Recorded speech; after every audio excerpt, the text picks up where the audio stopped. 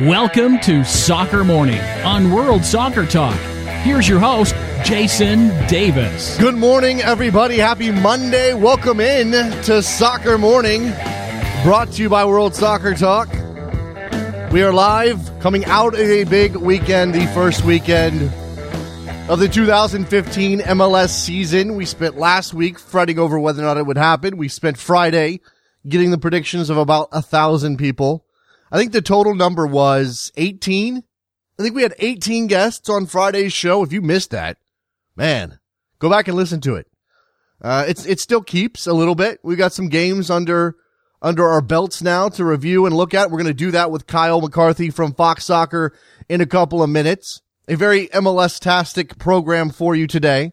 Kyle McCarthy from Fox Soccer to go over everything that happened. Seattle's dominance, TFC scoring goals, Josie Altidore, 2 already for the Reds. Obviously had a couple of one-goal wins for FC Dallas and Houston. A couple of games that didn't produce any goals at all. We'll review all of that with Kyle McCarthy. And then at 10:30, we'll drill down to Orlando and talk to Paul Tenorio from the Orlando Sentinel about the debut of Orlando City Soccer Club. They took on NYCFC in front of 62,000 plus at the Citrus Bowl yesterday. Kaká with an equalizer in stoppage time to give the home side a point out of their first game. Would have been very disappointing, I imagine, to come out of that game, a game that they dominated for most of it.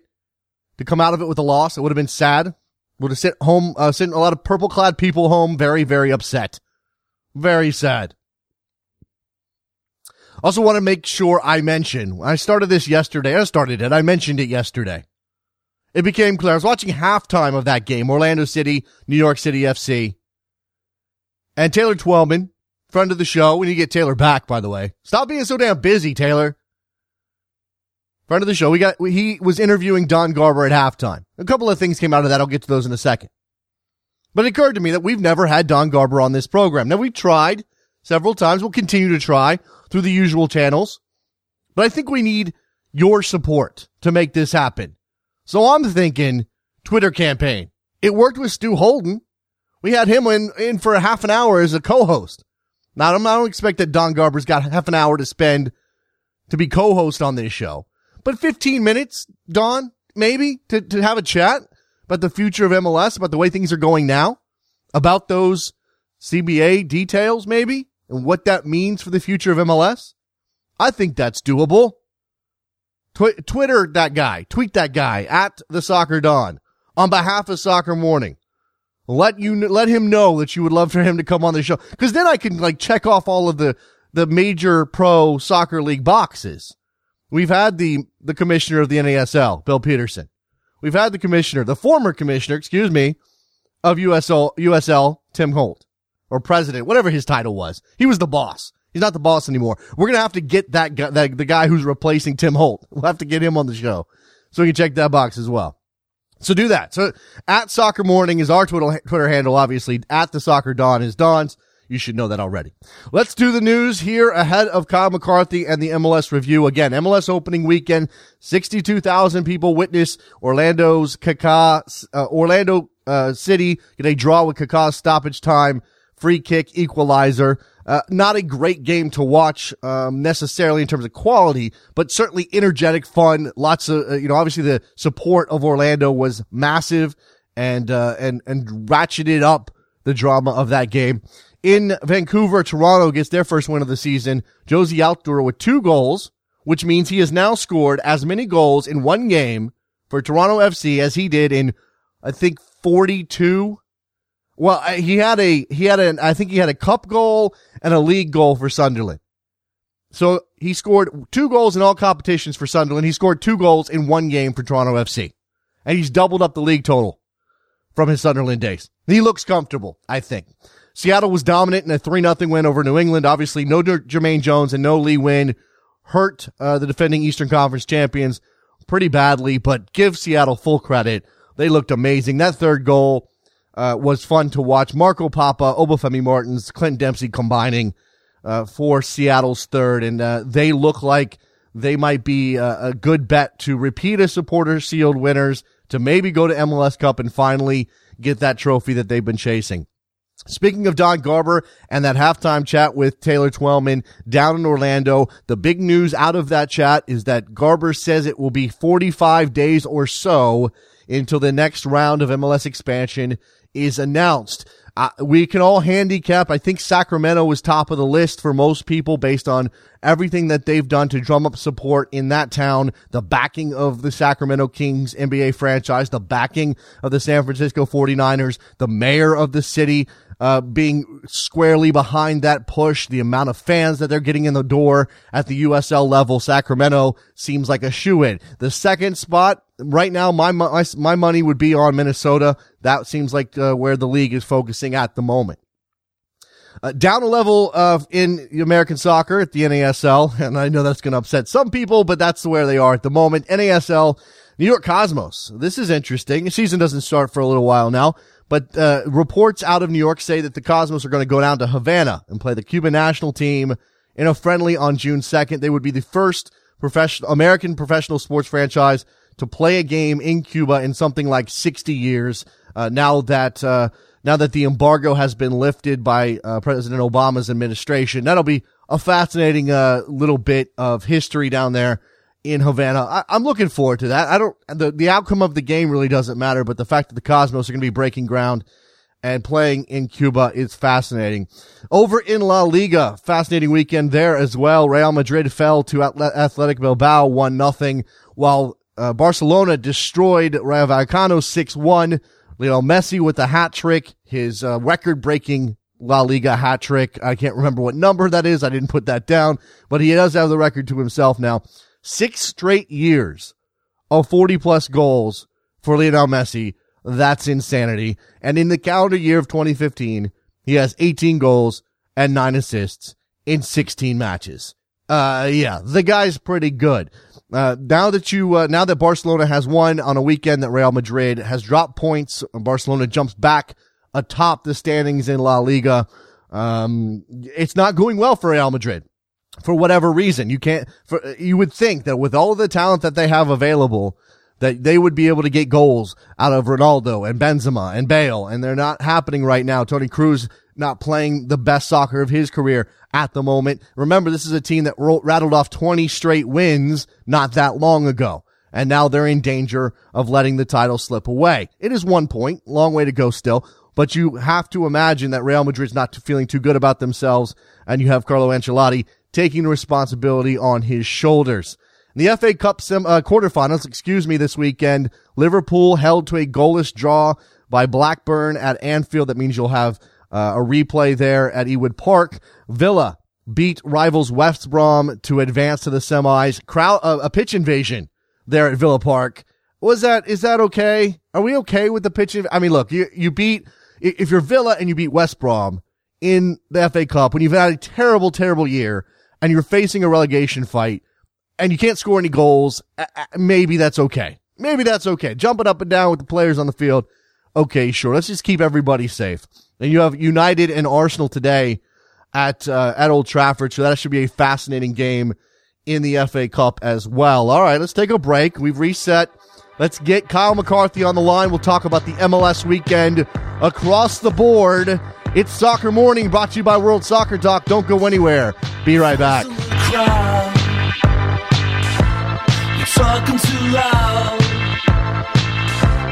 but I can't hear you calling.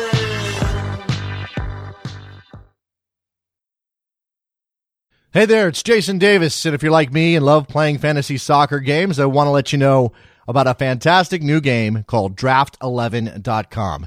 This is not your usual fantasy soccer game. Draft11.com is different for 2 major reasons. First, it's a daily fantasy soccer game, and second, it gives you an opportunity to win cash.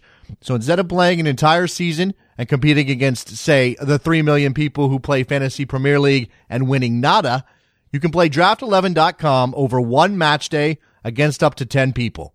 And if your team wins, you win. Cash, not points. So go ahead and support our new sponsor that's helping bring Soccer Morning to you every single day. Head over to Draft11.com, sign up for a free account, and take a shot at trying to win some cold, hard cash. Thanks.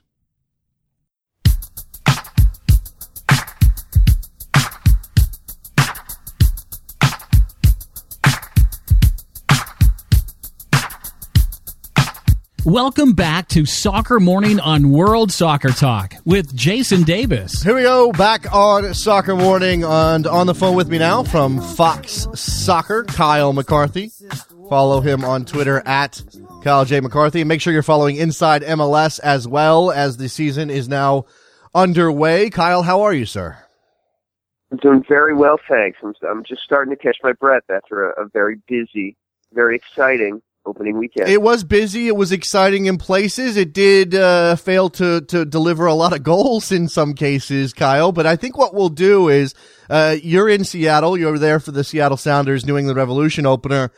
And I think we'll start there because while there may have been a lot of attention on Orlando and certainly the 62,000 people that showed up at the Citrus Bowl, Seattle's an established team with a retinue of stars, and they put on a show. I threw out the caveat when I mentioned this game in the Open, Kyle, that of course New England not having Jermaine Jones or Lee Wynn on the field was a big deal.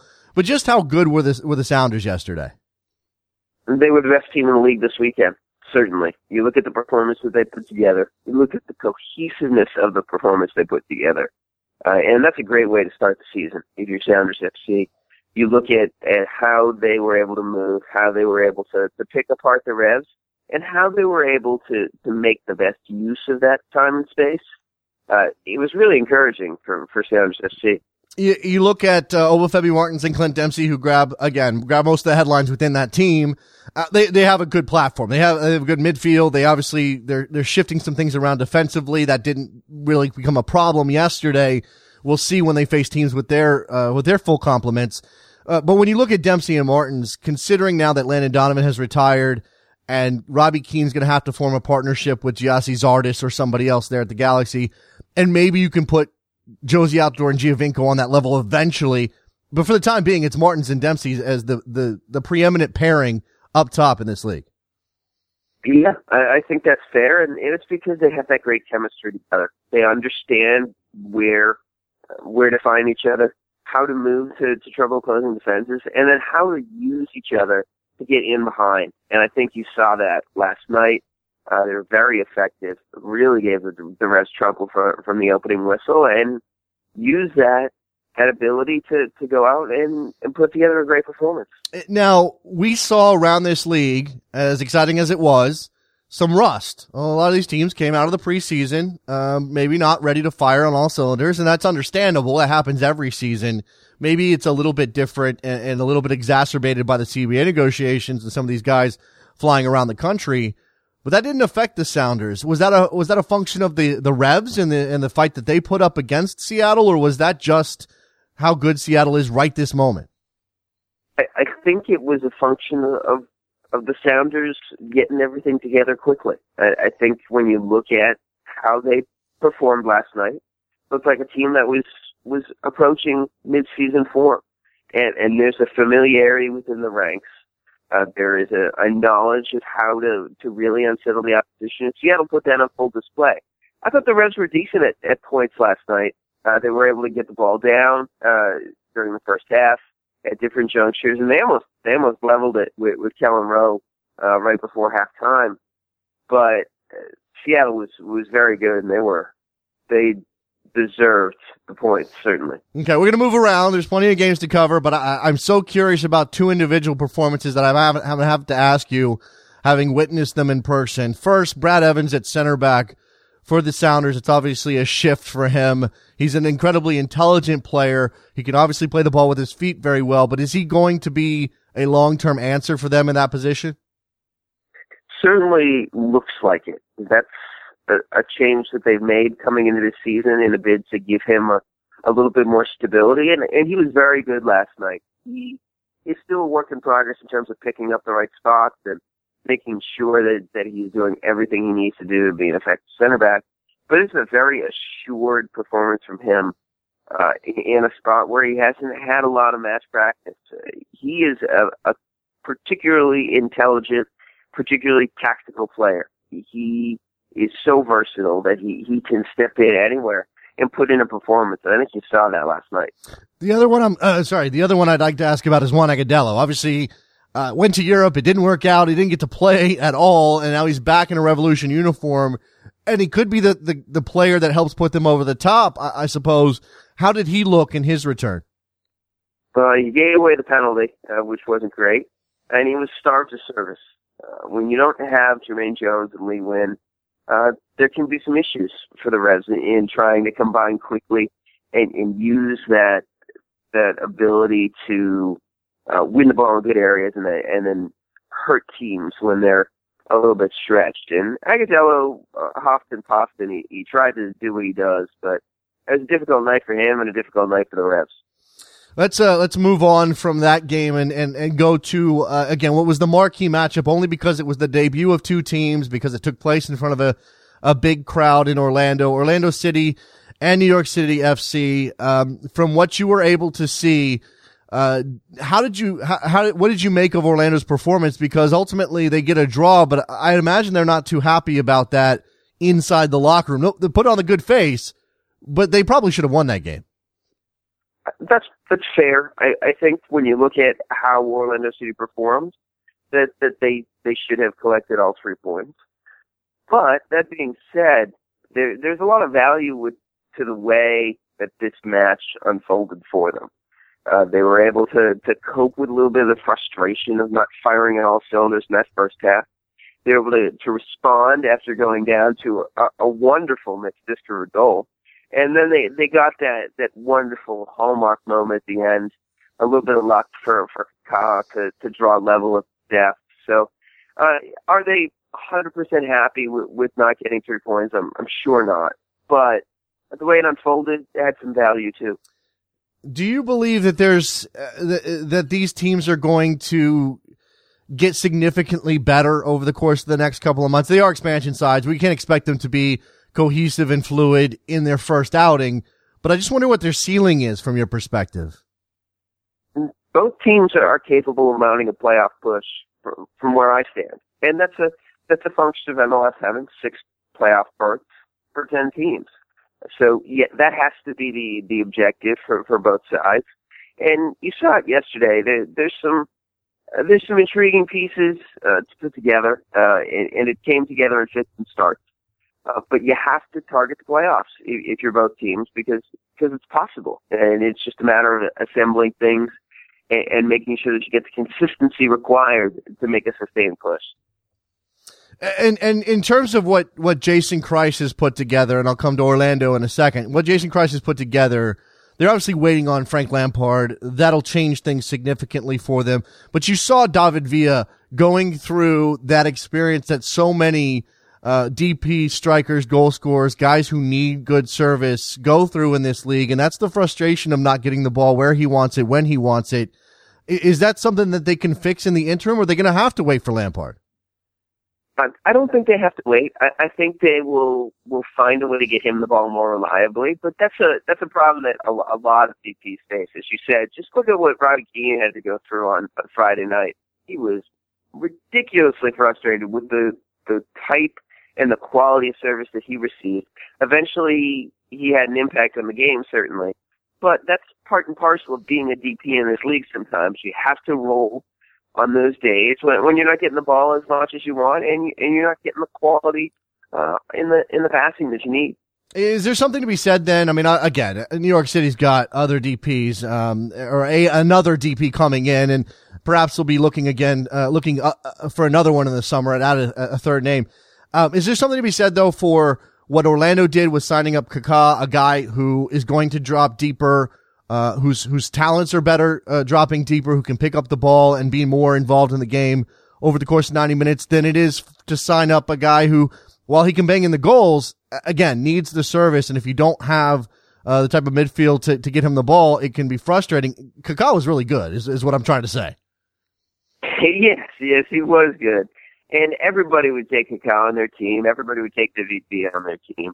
But Kaká has the added benefit of being able to move around and find the game. And you saw that a bit yesterday. You'd see him pop up on the right, and then he'd move to the left, and then he'd try and find one-on-one opportunities. Then he'd try and combine. Then he'd look to shoot. And you look at the type of performance that he's put together yesterday, and it's encouraging. because he's exerted an impact on the game and really boosted Orlando City's chances. That's important for them because they're also still trying to figure everything out. And to get that sort of display from Gakai is a great first step for them. How about Breck Shea at left back for Orlando City? Obviously, he's gone through a positional switch since he left for England and came back. This has happened to the national team. Now it's happening at the club level.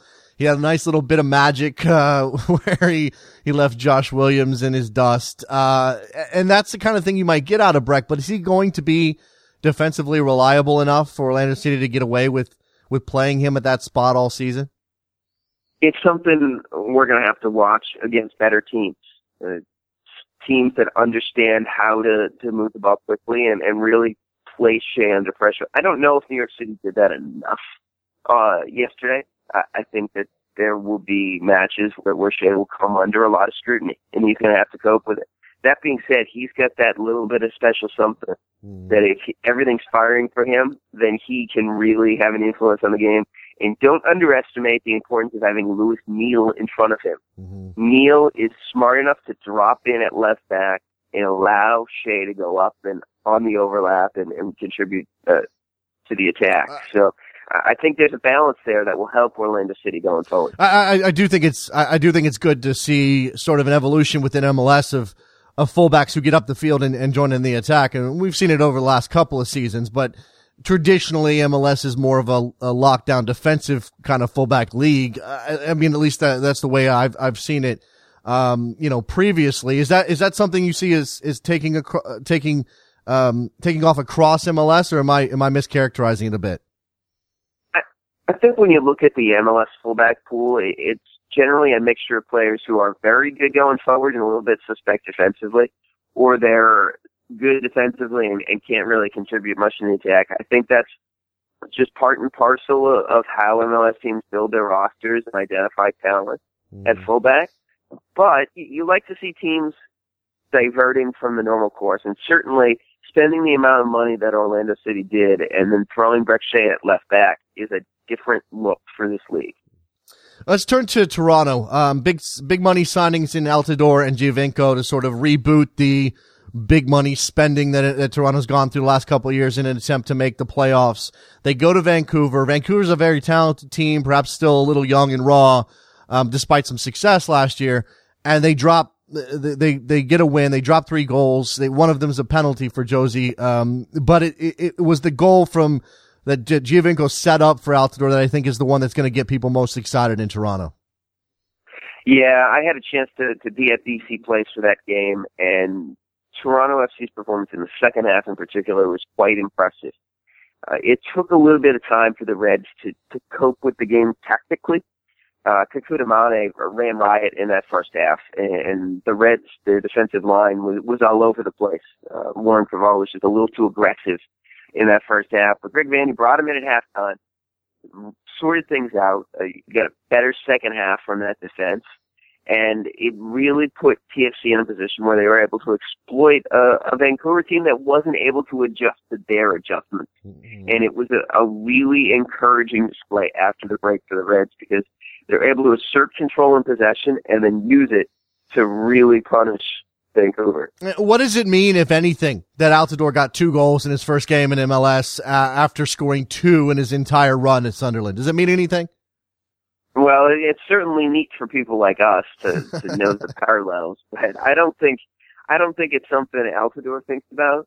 You know, I've asked him time and again, you know, whether he thinks the goals are good for his confidence or whether, you know, having those breakthroughs or is able to put him back on solid ground. And basically what he says is, I'm confident in my ability. I know I'm going to get goals. And that's what happens. And I think he showed that on Saturday. He was able to just persist on a day where he didn't always receive the best service, but at the right times, he was able to step up, influence the game, get the goal, and help his team secure a precious 3 points. Yeah, look, I like drawing out the narratives, making some assumptions, jumping to some conclusions, and the fact that he pulled a Panenka on that penalty, Kyle, I mean, it just makes you kind of chuckle a bit because that's not something a guy suffering from a lack of confidence does. And I've seen some analysis that maybe Josie didn't believe in himself at Sunderland. Is that a step too far? Because, just one game back after a preseason in Toronto, all of a sudden it's all back for him? I think it's time to put away the jump to conclusions, Pat, and just sort of roll with it at this point. I don't think Altidore went through some crisis of confidence. I think he was in a difficult situation at Sunderland. He didn't have the sort of impact that he wanted. At times that was on him. At times it was on the team around him. But when you look at what he was able to do on Saturday, you look at his overall display, you look at how incisive he was when he needed to be. It's encouraging for Toronto, certainly, especially when you see a team like that, when you can get that sort of work in possession and then take advantage of the opponent by covering him open. I think that's a good thing for Altidore, a good thing for the rest. Yeah, Altidore scoring. Giovinco looks like a marvel on the ball, and we knew that, but to see him actually doing it for Toronto has got to be a big boost of confidence for everybody in that team. He's pretty marvelous. Let's look around the league very quickly before I run out of time here. Let's talk about the defending champs. You mentioned Robbie Keane's frustration. They get a 2-0 win over Chicago, who was abjectly poor in that game. Kyle, I don't know what that necessarily means for the Fire long term, but LA without Donovan, did you see enough to think that they're going to be able to climb back to the top of the mountain again? I think they're going to be fine. I had a chance to be at that game in Carson and soak in how the Galaxy reacted to that match, and I think they're going to be okay, but it's going to take a little bit of time to adjust. When you go from having Landon Donovan in your lineup to not having Landon Donovan in your lineup, it's a change, certainly, and the Galaxy are going to have to adapt how they go forward to accommodate for it. That being said, you saw why the Galaxy have won 3 titles in 4 years. They didn't have their best stuff on Friday, but they kept their heads, they kept their composure. It did exactly what they needed to do to brush aside a Chicago team that was, quite frankly, not very good. One game I'll point out here again. I'm running out of time, so apologies to anybody out there whose team I don't get to. Portland and RSL played to a goalless draw, and look, on paper you see that scoreline, Kyle. You might not think much of that game, but there's certainly some talking points coming out of it. The fact that Portland was able to hold a clean sheet against RSL has got to be pretty encouraging for them. Yeah, and they finished last season fairly strong defensively. They're in the midst of a pretty lengthy shutout streak, but with the changes they made at the back last year to go out and get a clean sheet in that first game is important for them. But the same thing holds for RSL. They've made some changes as well. They've gone to that 4-3-3. They've tweaked things up a little bit, and the fact that they got a point at Providence Park is a good building block for them as well. Kyle McCarthy from Fox Soccer, Kyle J. McCarthy on Twitter, and make sure you're following Inside MLS and reading Inside MLS over at Fox Soccer. Kyle, it was a good first weekend. Good to have you back talking some MLS action, and we'll talk to you soon, I'm sure. Absolutely. Thanks for having me. There goes Kyle McCarthy. Let's take a break. When we come back, we're going to talk to Paul Tenorio. We'll talk about Orlando City's debut, that big crowd, that equalizer, Kaká, the whole thing. Soccer Morning, brought to you by World Soccer Talk. Be right back.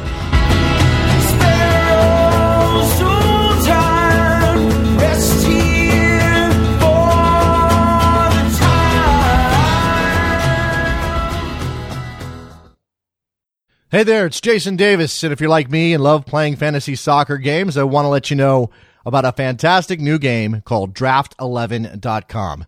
This is not your usual fantasy soccer game. Draft11.com is different for 2 major reasons. First, it's a daily fantasy soccer game, and second, it gives you an opportunity to win cash. So instead of playing an entire season and competing against, say, the 3 million people who play Fantasy Premier League and winning nada, you can play Draft11.com over one match day against up to 10 people. And if your team wins, you win. Cash, not points.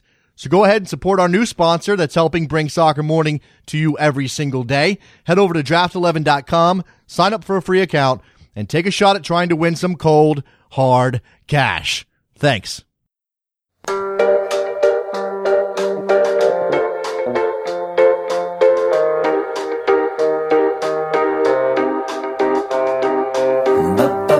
Welcome back to Soccer Morning on World Soccer Talk with Jason Davis. Here we go, talking now Orlando City Soccer Club with Paul Tenorio from the Orlando Sentinel. Paul, how are you the day after? I'm doing well. You know, I needed to get like a solid 8 hours of sleep last night just to kind of recover from the week and the weekend in general, and I got that. So I'm feeling good. I'm feeling refreshed. You mean you didn't like, suck some of that energy up in that amazing crowd yesterday at the Citrus Bowl? They pushed you through to be vibrant and awake today? No, I mean, I did. I took as much of it as I could for the deadline work I had to do, and then I crashed afterwards.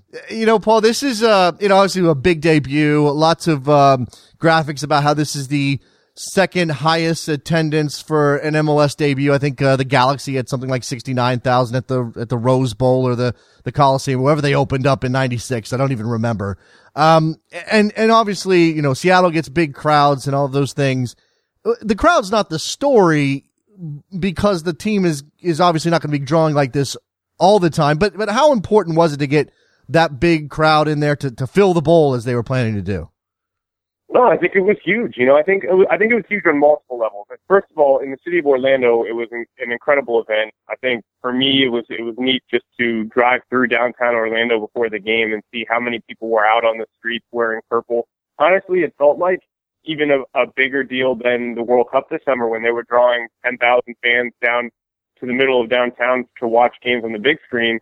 There were that many people milling around in Orlando City gear, and I thought that was pretty neat to see. And then obviously you get to the stadium and it's an explosion of fans and soccer atmosphere and just pretty amazing in general. So I think for Orlando, the city itself, the people who have kind of been wondering what it was going to be like to have an MLS team got a pretty good introduction to the sport, got a pretty good introduction to the team, and probably got a pretty good introduction to the atmosphere of what it can be like. Now, obviously, like you said, it's not going to be 62,000 people, but still just in general, the kind of the way a soccer game goes, the singing that's happening, the supporters groups, the tailgating scene outside, all of those things that are going to be essential to building a fan base that can put 20,000 people in the new stadium game in, game out. And then I think it was important too on a national scale to make that debut on ESPN and to introduce Orlando City to MLS and MLS fans and show that it's a market that's serious about being in MLS. And I think at a time when there's all this expansion happening, obviously 2 more teams coming in a couple of years and 2 more announcements still to come. I think it was important for Orlando to show that they were, a more than deserving market and that they're going to be a serious factor in MLS for years to come. So it was pretty much a perfect debut. It's all they could have asked for. Yeah, you're right. Absolutely. It does show that Orlando is serious about this. I mean, I think it's easy to be cynical about, a big crowd and maybe it fading away, especially with some of the history of MLS, a history that you know very well. But this is sort of a new era for the league, and it's definitely a new era for professional soccer in Florida. A portion of the country that doesn't have a great reputation when it comes to pro soccer in this league.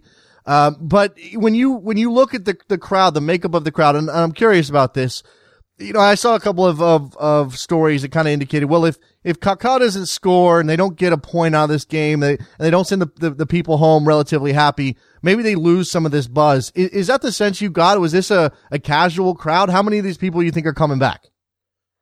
Yeah, I mean, it's a good question.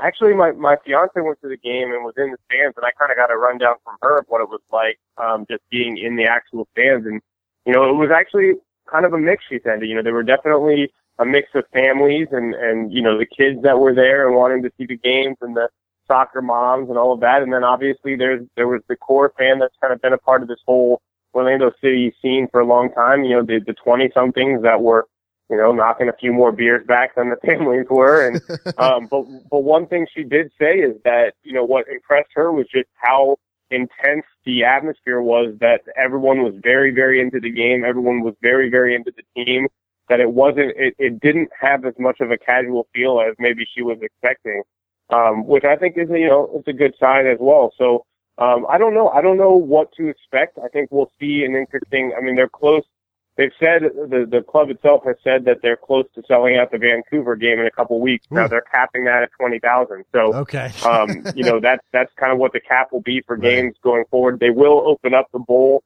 for other select games. I wouldn't be surprised to see them open it up for the LA Galaxy this summer, a couple other select games. But, if they're averaging 20,000, I think that's hitting their goal. And I'll be interested to see if the demand is much higher if they start to say, okay, well, maybe we'll open up a couple of these other lower bowl sections and start capping things at 30,000.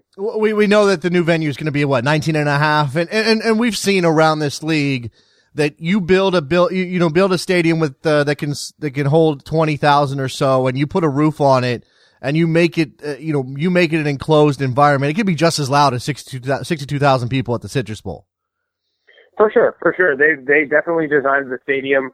They have these kind of slanted roofs, and they designed the angle of the roofs to deflect the noise from the stands directly down onto the field. So, and I think it's important, coming from a guy who watched DC United in RFK Stadium, the Barra Brava is great and it's fantastic, but it does lose some of its effect in RFK Stadium just because it's such a big stadium, and when that upper bowl is empty, it's not the same, To put that same atmosphere into a stadium of 19,000, and suddenly you're right on top of the field, and it's way louder and it's way better. So I think there's a lot of value to having a packed stadium that's a little bit smaller than having a 35,000 seat stadium that's got 20 or 25,000 people in it. So, I will say Phil Rollins said something interesting the other day. He said after selling, 62,000 seats and kind of the interest that he's getting around the city, and the fact that Vancouver is coming close to selling out already, they are kind of, I don't know the right way to put this, but I guess toying with the idea of keeping an eye on what the demand looks like through the first half of the season or so, and maybe, opening up that stadium design to get to like 25,000 or something like that. So I don't want to say that they're definitely doing that. It does seem that they're keeping a close eye on demand, and that they want to be able to provide a stadium that's going to maximize the atmosphere and that will maximize the ability for fans to go to Orlando City games. Let's talk about the actual play on the field. Obviously, the players all loved the support and the big crowd, and they fed off of it. I mean, that game was extremely hectic. It was intense. It moved very quickly. It wasn't the best brand of soccer we've seen in MLS, Paul. And I guess what's important here for Orlando, again, getting the point is big, considering they were down a goal and they had wasted some chances. They had wasted some dominance in that game. What kind of building block is this? Because it's difficult to know as a measuring stick. Or New York City FC is not that great. Right. No, I mean, look, you've got to remember this is the first game for these teams ever. They've had 5 weeks to get 25 guys on the same page, and that's not easy to do. I know a lot of people say, well, Orlando City brings a lot of people up from the USL, and they brought up 8 guys, 2 of which had been on the team for more than one season in the USL. 6 of those guys were signed midway through last season with an eye towards MLS. So this is still a very new team. There is a matter of trying to get these guys on the same page, trying to get those connections working. Carlos Rivas had played all of 30 minutes of preseason soccer because he picked up a shoulder injury in the preseason opener against DC United, and then came on last week in the preseason finale and got a red card within 2 minutes. So I think you saw some of that rustiness from him, just a couple touches that were off. At one point, he tried to tee up a long-distance shot when he should have sprayed the ball wide and kept the attack going. And still, at the same time, 2 of Orlando City's 4 best chances came from Rivas because he's a really, really skillful player who scored 15 goals for Deportivo Cali last season and just narrowly missed the far post in the second half yesterday on a shot. So, those are things that are going to get better over the course of this season. I think we saw, at the very least, you saw kind of the mindset of this team. They like to play attacking, possession-oriented soccer. They're not going to sit back and play long ball. They're not just going to kind of be a dump and chase team. And I think that's an encouraging thing for the league. I think it's an encouraging thing for fans in the city who care about the game, that they're going to be able to go and watch a good soccer team that wants to play, beautiful soccer. And will that happen this week or next week or 2 weeks down the road? Maybe not. But I think that by the end of the season, once these guys have gotten to know each other a lot better, you're going to see more and more positive stuff on the field. And especially when you're talking about players like Kevin Molino and Kaká and Carlos Rivas and Brian Roches, have the skill, have the ability, and it's just a matter of kind of putting it all together. Yeah, I talked to Kyle McCarthy from Fox Soccer just in the last segment, and I asked him specifically about the bigger names, Kaká and his role and his ability to get on the ball, which I think is obviously key for Orlando and makes him kind of the right kind of DP for an expansion team that's going to have trouble maybe getting the striker proper service. And then Breck Shea at left back, and obviously both of those guys performed relatively well. When you look at the rest of this team, what did you pick out in terms of performance that maybe is encouraging for Orlando City moving forward? Obviously, Molino's a guy that Orlando knows that may be making a name in MLS this season, and Lewis Neal's a journeyman who covers for Shea in front of him. Who else is key? Amobi Okugo, we know. Yeah, no, I think Cristiano Guita, the other defensive midfielder next to Okugo, he's going to be a really good player. In fact, out of the preseason, Kaká said the two players that he had the strongest impression of that he felt are going to have huge years that people should keep an eye on are Kevin Molino and Cristiano Guita. And the club is very high on Guita, another player that came from Deportivo Cali. He's disruptive in the middle of the field. He's active. He covers a lot of ground. He'll venture a little farther forward than Okugo. I think you saw kind of in the way this system works, Okugo will drop kind of into just barely in front of those two center backs because they spray a little bit wider when the outside backs get up the field. And that's how you kind of keep that balance in the back. And Guita is able to roam a little bit more behind Kaká and cover that ground. He's got the chance to be a really good player, just 21 years old. I think that's one player. Rafa Ramos, we didn't get to see a ton of him getting forward. I think they were a little bit more focused attacking up the left side with Shea, but I'm a big fan of Rafa Ramos. He came over from Benfica. He's just 20 years old. He's part of the Portugal under-20 national team. Might be 19 years old actually. And he's a very, very solid outside back. So those are two players I definitely think will be consistent starters for Orlando City. And I think, like you said, I think Molino played very well last night. I think he had some nice little touches here and there. He's going to get beat up a lot. He's a small guy. He's a slight guy, but he's very skillful. He's got a good nose for goal.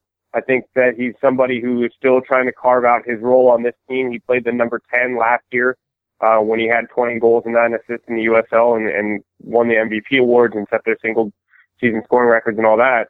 Now he's back on the right side and he's starting, and look, it's tougher than people think to play with Kaká. He's all over the field. He drops deep to find the ball. He drops wide to find the ball. So the guys that are playing up top in that the three attacking midfielders, they all have to get to learn to play with him. And I think that's something Molino's still figuring out. And I think he's got a chance to be, a newcomer of the year candidate. Let me look to the middle of the defense because obviously Aurelian Cullen picks up the red card on a rash tackle on David Villa. That's a no-doubter for me. I don't think there's any real complaint. I'm not sure what Cullen was trying to say when he was complaining about the card. And I guess, obviously the partnership yesterday was Cullen and Seb Hines. Cullen comes off with the red card. What is there going to be an issue? I mean, not that Cullen is a red card waiting to happen every time out, but certainly there's going to need to be cover there if he's out, if there's injuries. Seb Hines is obviously a player who has come off his own rash of injuries. What's the defensive sturdiness like for you? Yeah, I think that's the biggest question mark still on this team. I think it's the biggest question mark that Orlando City has tried to figure out. They've got Sean St. Ledger, who's going to start in the next game with Seb Hines. I mean, that's two players who have played in the English Championship. St. Ledger is obviously an international player. He's played for Ireland, so he's got the experience. I don't think that's the question. It's just a matter of, how is he going to fit into the MLS? How is he going to fit into the style of play of this team? That's been the hard part, is kind of finding the right partner for Cullen. He, like you said, he's a little bit maybe a little bit is being nice. He's very aggressive. He likes to step forward. He likes to kind of be getting in on tackles like we saw yesterday. And you kind of wanted someone that was more an technical on the ball center back. And I think St. Ledger does fit that mold a little bit more than Seb Hines. So it might be a natural partnership, but certainly they've got another center back in on trial. They're trying to figure that out. And then they've got two young center backs behind, and Connor Donovan, who's a U.S. under-20 national team player, and Tommy Redding, who has been a U.S. under-18 national team player. And I think both of those guys need a little bit more time before they're ready to play day in, day out in MLS. But I thought Connor Donovan was really, really good this preseason, and I think that if they needed to put him in the game, I think they'd be relatively confident that he could be a spot starter for them. I just think they prefer to have more veteran leadership in the center of that back line, especially with Shea still learning things at the left side, Rafa Ramos being 19 on the right side. You want to have kind of a more veteran presence in the middle of that back line, and it's something that they're going to have to figure out, and definitely the biggest question mark on this team right now. Short week for them. They go to Houston on Friday, play that Friday night game.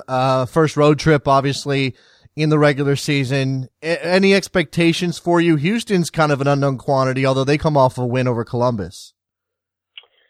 Yeah, I don't know. I will be interested to see if they tweak the formation at all, if they play a little bit more with the defensive shaping on the road for the first time. They got to see Houston and Charleston. They lost 3-0 in that last game. They got 2 red cards. They were playing 2 men down. Bonnie Garcia had a field day. So I'll be interested to see kind of what they do. I wouldn't be shocked to see them come out with like a 4-3-2-1 instead of a 4-2-3-1. I don't know if they'll start doing that this early in the season though. So, I think every time you go on the road, you play a little bit differently. Mentally, you want to, be protective and you want to try to earn points and steal some points on the road if you can. I think that it's maybe a little earlier in the season than they would like to start tinkering with formations and stuff. I expect them to still come out in that 4-2-3-1. I wouldn't be surprised to see both Aguita and Akugo play a little bit deeper, to see maybe a little bit fewer venturing runs forward from the outside backs, just as you play a little bit more conservative. But in general, I mean, this is a team that, has a very possession-oriented offensive mindset, and it's hard to kind of switch out of that. So, for me, I'm just waiting to see and continuing to watch the growth of the players, the growth of the team. It'll be interesting to see if they move Rivas back out to left wing, which is his more natural spot, and play Brian Rochez up top and try those different combinations. That would be the one big thing I'll be looking at, besides obviously the center back pairing with Colin out. Yeah, I'd like to see Rochez. I'm looking forward to that. And you have to imagine Orlando's going to have to learn how to go on the road and muck it up and win ugly in MLS, because that's part of getting points and making the playoffs. Paul Tenorio from the Orlando Sentinel, talking Orlando City's debut on Sunday. Great start for them. Obviously, they would have preferred a win, but hey, you take what you can get when you're an expansion franchise. Paul, thank you very much for your time, man. Thanks a lot. No doubt. Thanks for having me on. Let's take a break. When we come back, we'll open up the phone lines, get your tweets. It's Soccer Morning, 347-756-6276. Don't go anywhere. Be right back.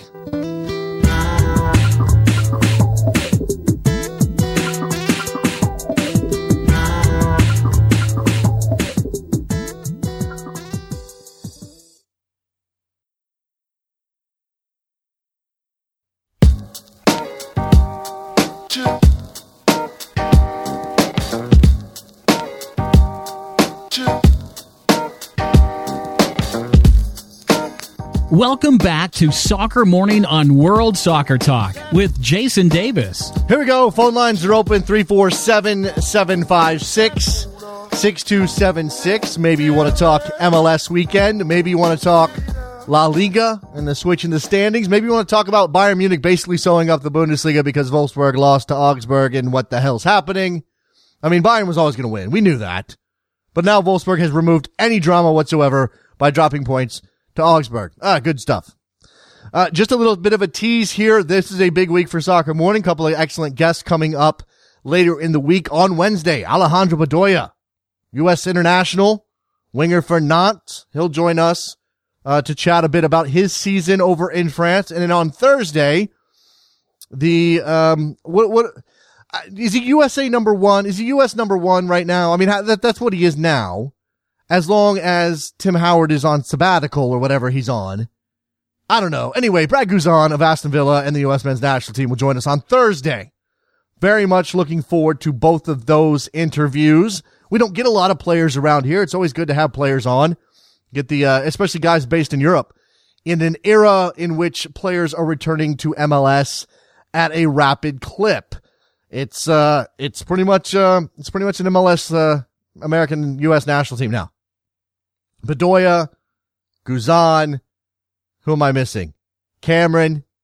Who else is Aaron Johansson, who scored this weekend in a absolutely in a big loss. He scored in a gigantic loss. But he still scored. Aaron Johansson scored. So he's based over there. Who am I feel like I can count like the U.S. internationals who are based in Europe on one hand. Am I wrong about that? Who am I missing? There can't be that many. Maybe some guys coming up who may feature in the future. That's hard to say. Emerson Hyman at Fulham, but he's not really a fully established U.S. international at the senior level. So you don't have much of a European contingent anymore. We're going to grab a couple of them. Bedoya on Wednesday. Can't believe I did that. Guzan on Thursday. Looking forward to that. Make sure you write it down in your handy-dandy soccer morning notebooks. All 75 of you. Make sure you're writing it down. 347-756-6276. We're continuing our push on Twitter to make Don Garber notice us. That's really what this is all about. Make Don Garber notice that we're a thing and get him on the show. That's the plan. Tweet him at the Soccer Don. You can tag Soccer Morning if you want. That helps. Just mention Soccer Morning. I mean, you don't have to tag us necessarily in the Twitter way, but I suppose that would help him learn actually who we are. Do we think that Don Garber knows what Soccer Morning's all about? Do we think he knows? I'm curious. I mean, this is not an avoidance thing, right? He's just a really busy guy. He was in Orlando this weekend. He's probably flying to Minnesota or Sacramento or San Antonio or Miami. Julian Green. That's a good one. On the pitch, says Julian Green. No, it's not going so well, is it? DeAndre Yedlin. Yes. See, I am missing some guys. I knew I was missing some guys. Thank you, Shane, for tipping in DeAndre Yedlin. Juan Vieira wants a shout out to the Tijuana players and the U.S. men's national team players at Tijuana, keeping Cholos top of the table. Yes, absolutely. They deserve tons of credit down there in Tijuana as they are top of Liga MX after a couple, 9-10 games into the season, into the Clausura. David's on the line. What's up, David? Hey, Jason. Nice job getting these interviews. That's impressive. Hey, all credit to Trevor Hayward. Hayward. Did I say Haywood? Hayward. That's what I'm bringing him down. I'm bringing him down a notch by getting his name wrong. David, what else is going on? So I'm wondering, and every time that there's a shift in the not in the time-space continuum, but in the daylight savings time, of course, here in Arizona, we never caught on to that concept.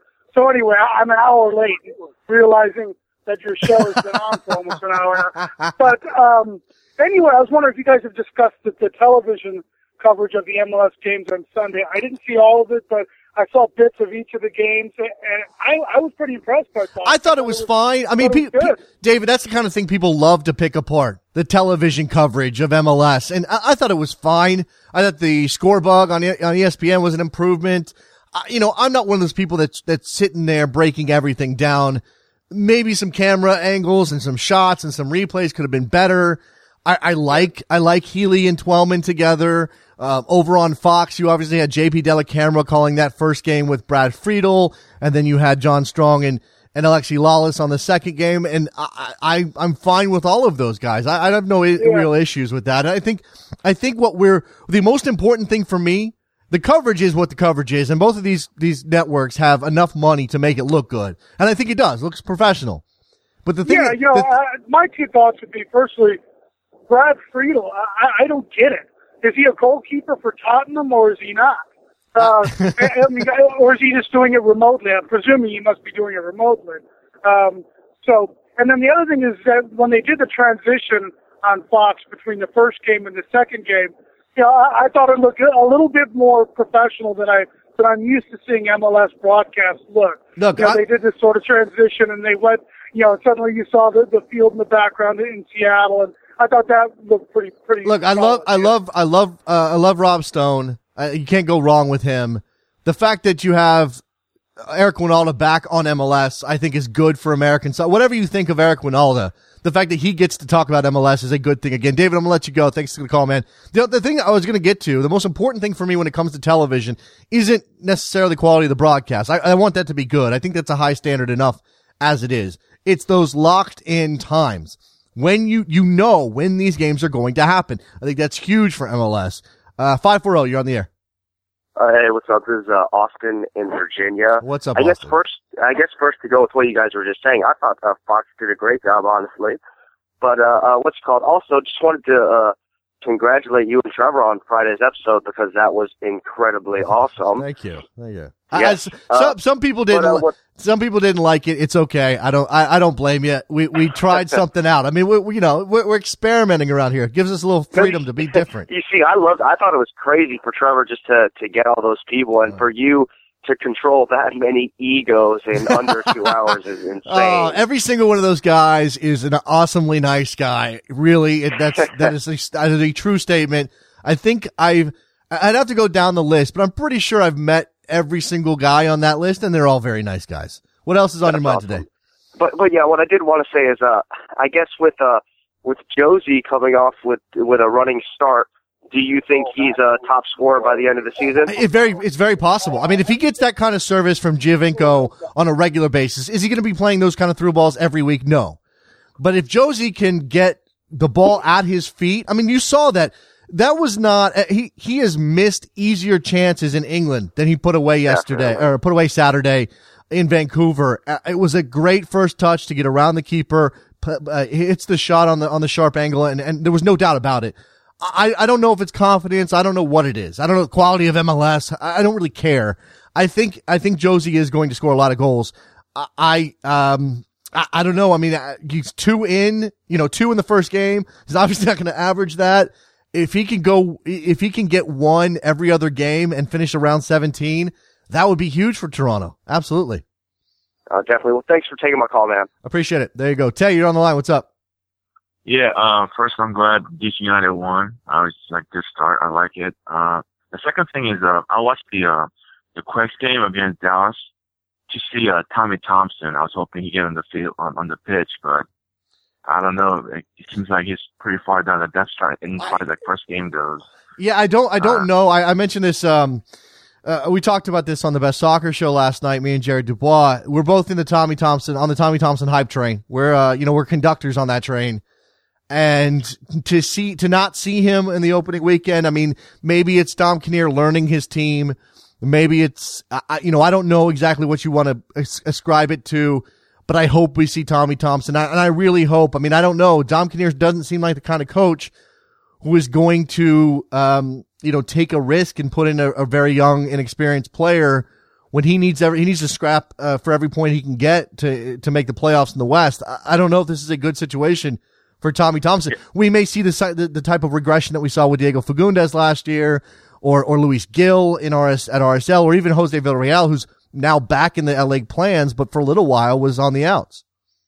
Yeah, I mean, I'm hoping like he doesn't become like Luis Gil, where he hasn't played much last season.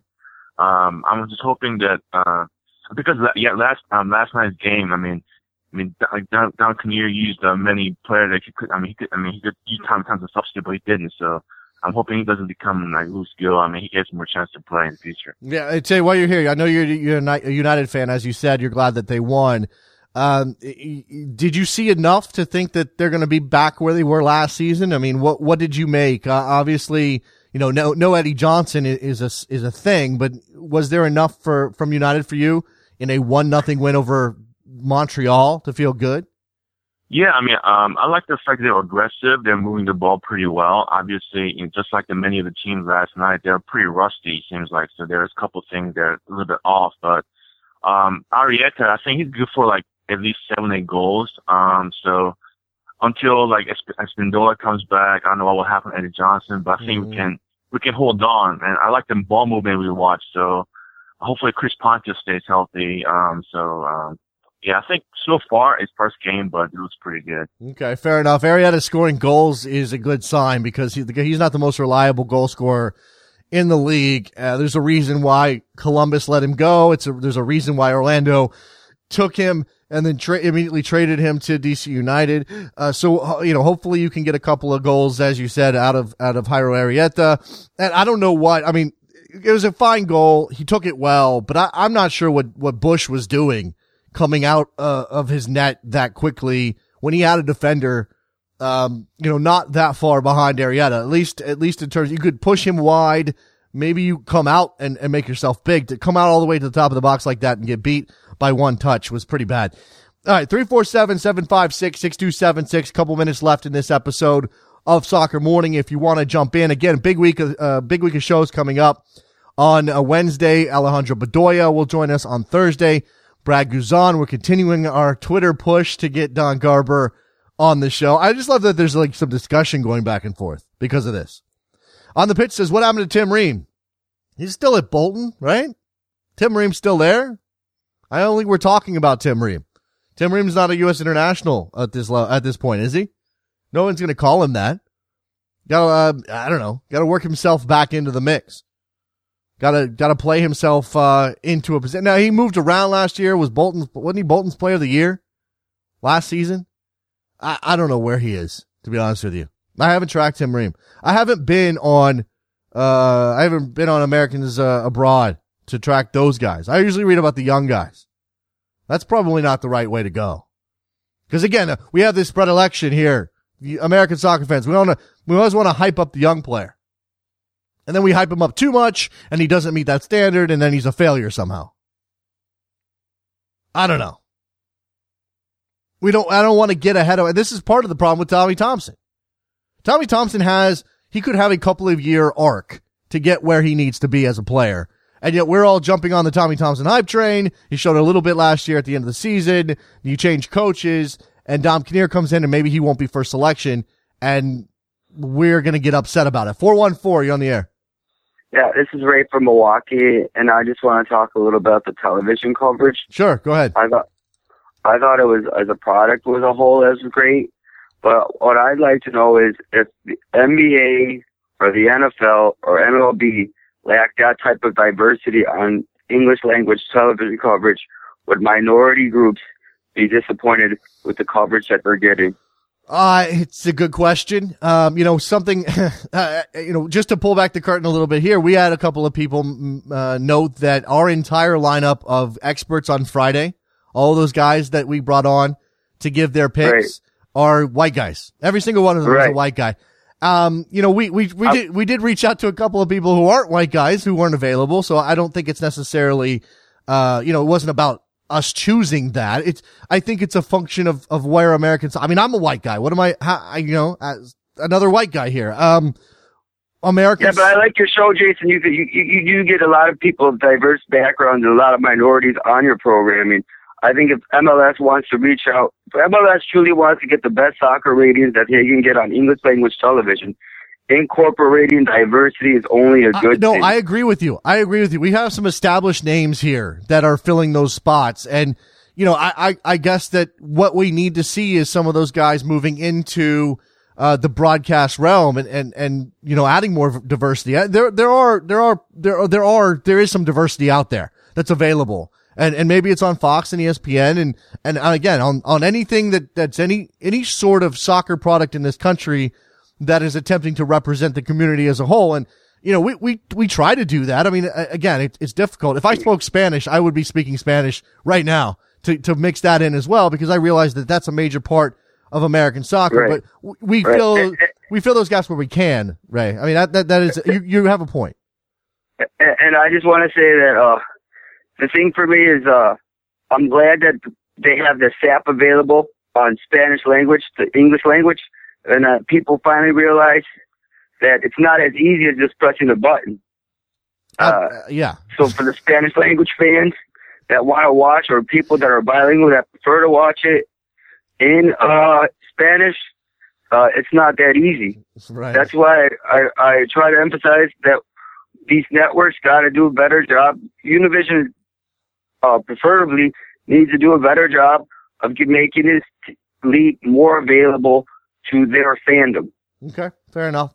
Appreciate the phone call, Ray. Thanks a lot, man. Yep. There you go. Bye. Daniel in Atlanta, what's up? Good morning, Jason. Good morning.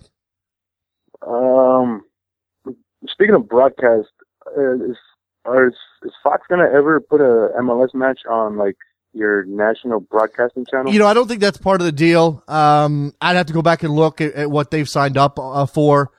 I don't think that that's something that they plan on. Now, they've done that with the Champions League. I think they've done it occasionally with the FA Cup. I think the FA Cup final was over the air last year. I imagine that'll be the case this season. I don't know what they plan to do with the Bundesliga. I think that's something that they're looking at. I don't know that they've committed to that with MLS. I would love for that to happen. That would obviously be a much bigger possible audience for Fox. than just to put it on Fox Sports 1 or the Fox Sports 2. I can't remember what the breakout is. I'll go back and look. Jonathan Tannenwald has all this stuff locked down.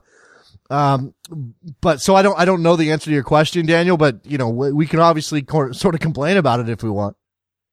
I was just curious. On another note, last night I wanted to say that, Kenny Walker, I would have much rather preferred to have seen Bozzy Vucinic instead of Kenny Walker in the lineup.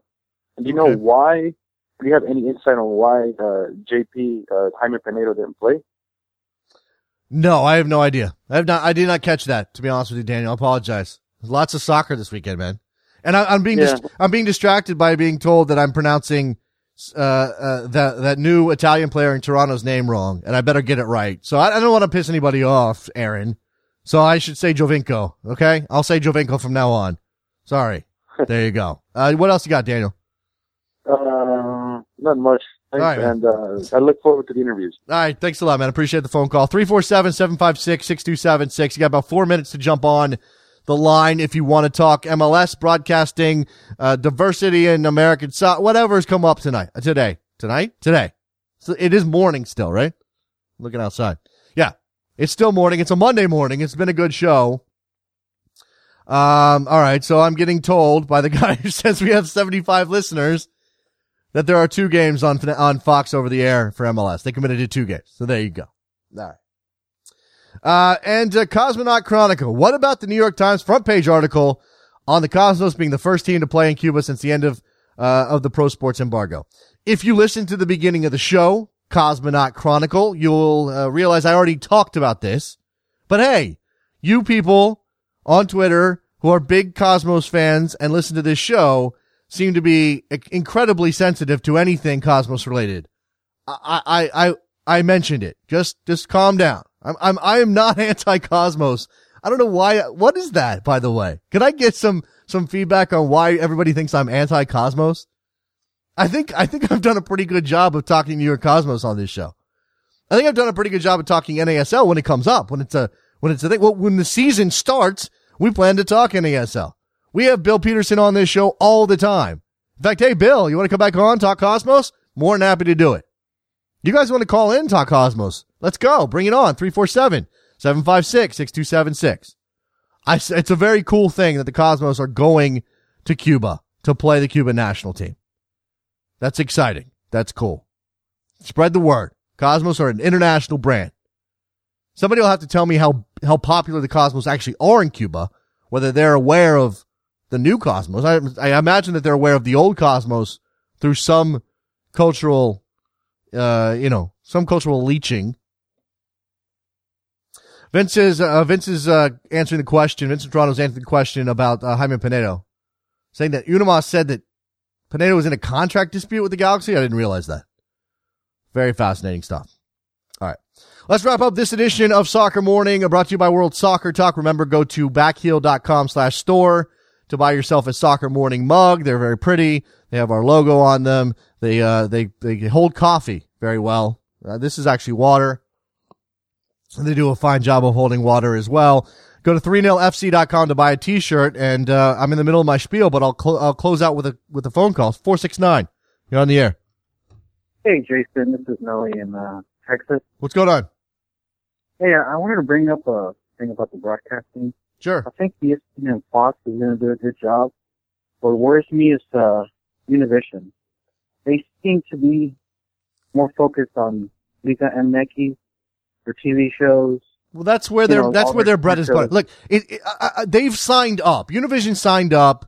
They've got a slate of MLS games. It's on them to produce it better. And maybe the complaints are fair, although I didn't watch that game on Friday, so I'm not going to comment. But I will say this. When it comes to ratings, when it comes to what brings them money, Liga MX and their telenovelas are bigger deals than MLS. I mean, that's just a fact of life. So we want them. Then why not go with Telemundo or? Because that's who stepped up to the plate. I mean, I don't know what the negotiations were like. I get your point, but I think that we have to give them a little bit of time here to figure it out. And if I'm not mistaken, they have committed to on-site broadcast teams where they've done it remotely before. If that's not the case, Go ahead. Univision, good deal, but at least you get 2 minutes of highlights of MLS, and then the next 30 minutes on their sports show is Liga MX. Yeah, but again, that's the popular league for them. No, that's the popular league for them, and I understand your frustration. And maybe they won't be the network that really pushes the league the hardest.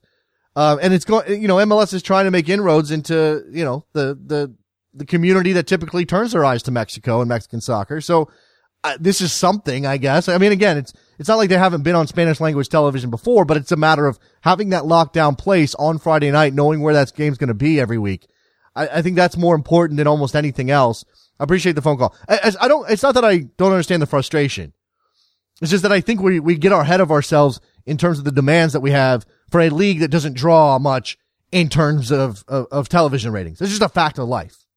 MLS has to prove that it can bring the viewers before you're going to get the full-on effort of these television networks. All right. So backheel.com/store, 3nlfc.com, worldsoccertalk.com, obviously, and make sure that you're giving us ratings and reviews on iTunes, because that helps out a lot. You're following us on Twitter at Soccer Morning. I think you are. You better be.